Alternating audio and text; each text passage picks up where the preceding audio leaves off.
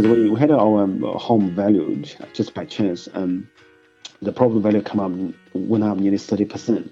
We were thinking, well, we just bought this property. It didn't do much to it. We just sat down for 3 years. The price went up 30%. We can repeat it. That's one of the spark, obviously catalyst, for to see that there are other ways to making money, making profit.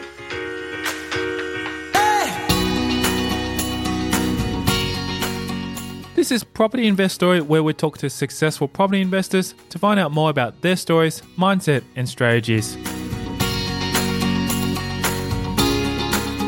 I'm Tyron Shum, and in this episode on Property Invest Story, we're chatting to mortgage broker Eric Wu, whose wish to attain financial freedom for his family coincided with his love of property investing as a vehicle.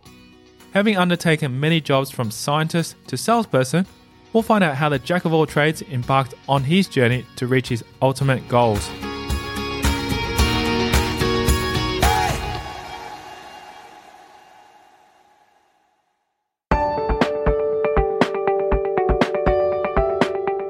Also, before we delve into this episode, go over to propertyinveststory.com and subscribe to receive your free property investor case studies, where you'll learn how to generate passive income from your properties.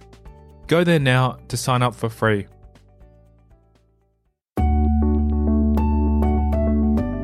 My name is Eric. I'm a mortgage broker. The name of the company is Railway Finance. We started this company around 1.5 years ago. I have quite an interesting career before. So I came to Australia when I was 29. That was around about 14 years ago. So did quite a few jobs. Didn't like it.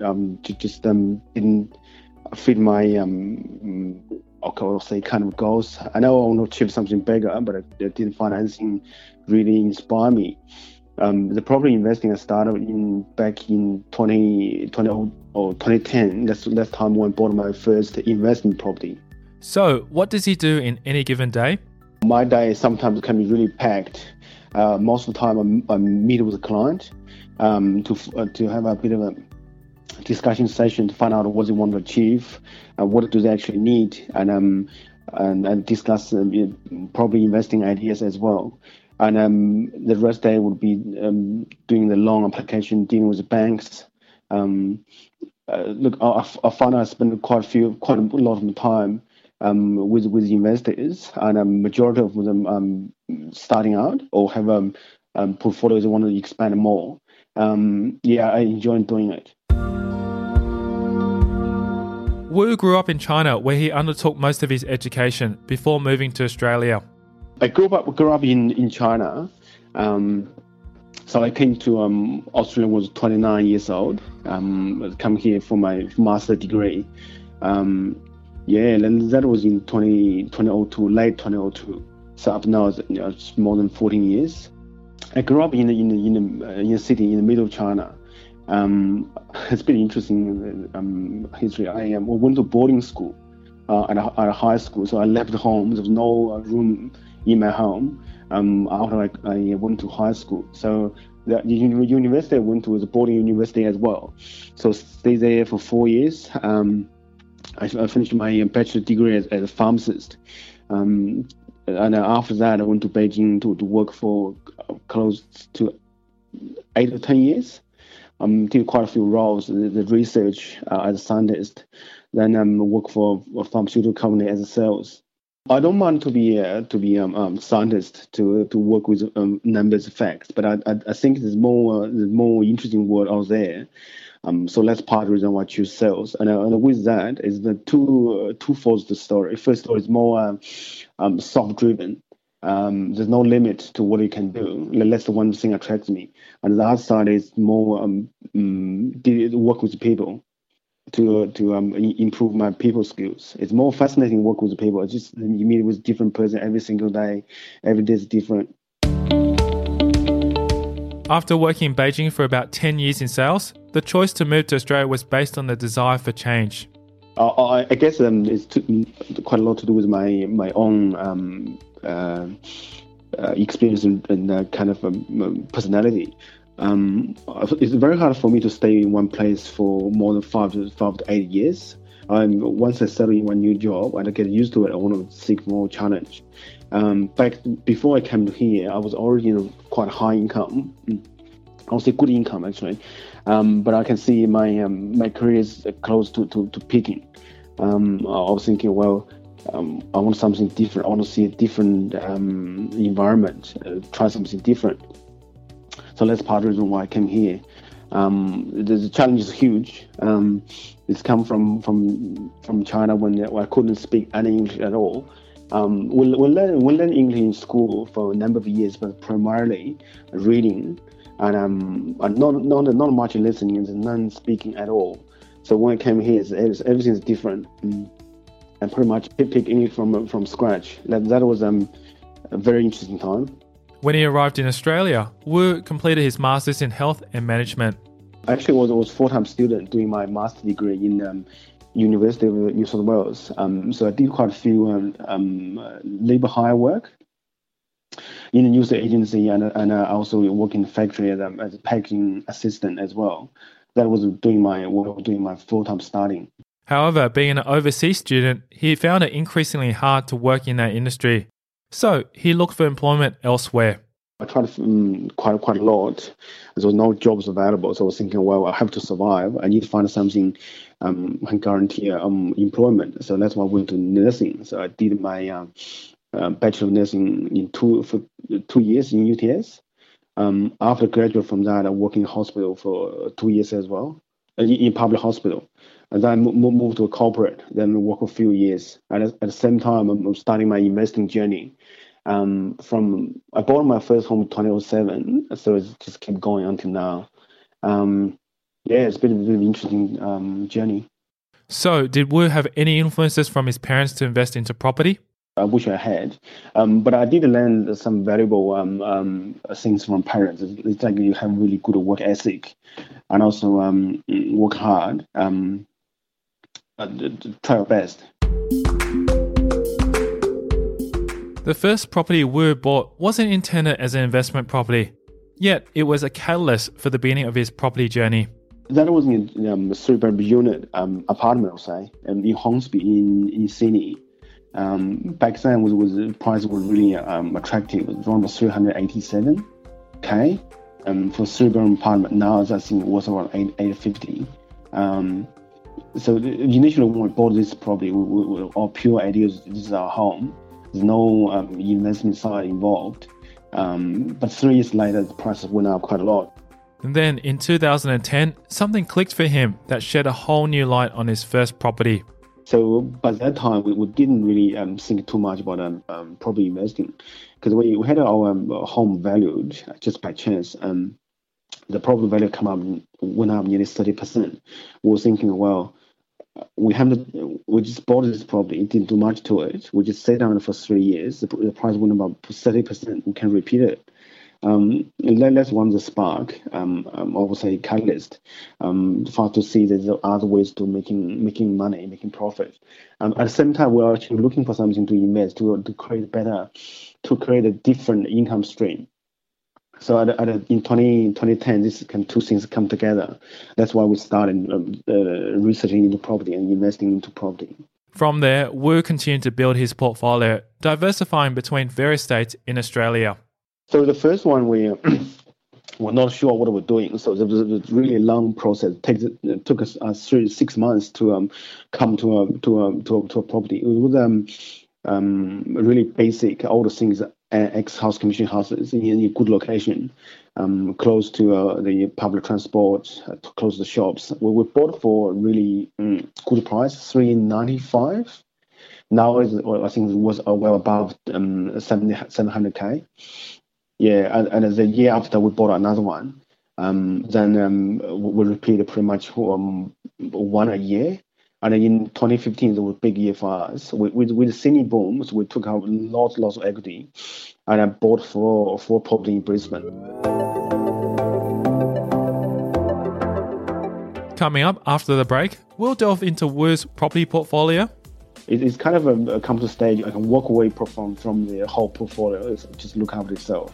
His worst investing moment. Property manager took over the renovation, but unfortunately, there's a few things, bad things come together. It's just a bit of a ongoing headache. And that's next. I'm Taran Shum, and you're listening to Property Investory.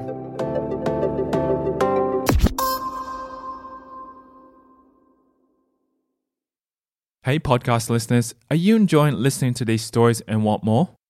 Then head over to propertyinvestory.com and subscribe to receive your free property case studies that I only send exclusively via email. Just one of the many benefits of being part of this community. These real case studies are from experienced property investors where they share specific numbers of their portfolio, the strategies, and much more. Simply visit propertyinvestory.com to get your free case studies. Now back to the show.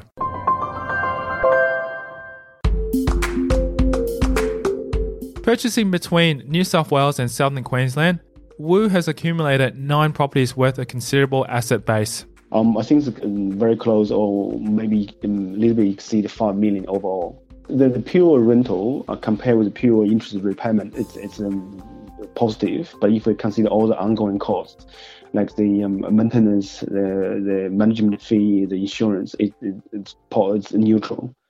It's kind of come to a stage I can walk away from the whole portfolio. It's just look after itself.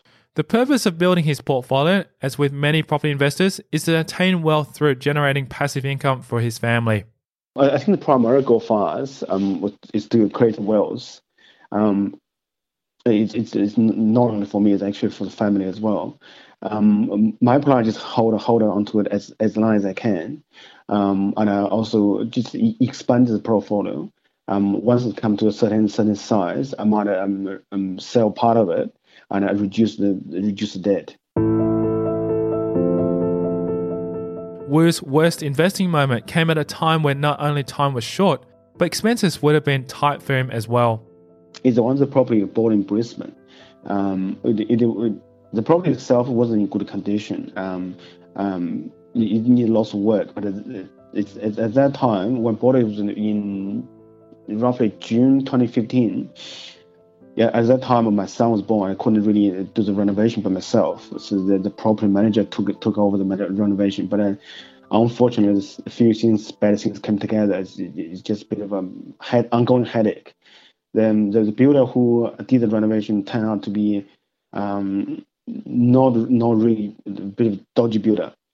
So there's lots of substandard quality of work. I'm still doing the fixing up work at this point in time, 2 years later. Yeah, it's still it's a headache. It's pretty much I did the whole renovation for the whole house. The biggest problem is the bathroom. It's not sealed properly. The tiles not done properly. The waterproofing is not done properly. There's lots of minor stuff. It's just ongoing fixing up. So and this year I decided just rip the whole bathroom and redo it. It cost quite a lot of money and also stress and a headache. I think that's just part of the investing journey. Lots of things not predictable. But the property itself has good foundations and a good rental yield. The property itself is actually quite a good quality property, because when I bought it, it was 670K. So at the same time, the same area was selling for vacant land, the same size of land, was around about 320K. So I was thinking that I didn't buy. I want to think it's a bad buy. It's just the afterwork is a bit of big issue. I still don't think it's a bad property. It's still good one. I just need a bit of time to smooth out all those troubles and give you time for it to grow itself. Yeah, rental yield is around about 5%. It's still okay. It's not too bad. One of Wu's mentors shaped the way he now considers property investing, which was an important aha moment for him. The aha moment is actually the moment when I spoke to my mortgage broker. He's just an amazing person. He actually helped me to see the big picture, the finance behind the property investing. So now when looking back, the property investing is not itself is less interesting than the finance side of the property investing. Look, the property investing itself, the property is a tool to use to get to what you want to achieve. regardless whether it's financial freedom, regardless whether it's passive income, regardless whether it's create wealth. It's just a tool for you to use. Some people choose shares, some people choose property. Probably there's three. I think there's three reasons. It's good to choose. First of all, it's the property cycle. The second one is leveraging. The third one is the compounding. So all of that, when you see property, you can't really see the three factors from face value. But once you see from the finance side, you will see there clearly is three distinct factors there. I have lots of source and knowledge about property investing, but didn't know there's a deeper meaning for property investing, which is the finance side of stuff. So it's probably this person helping to see the deeper big picture. So, what is the all-important why behind Wu's property journey?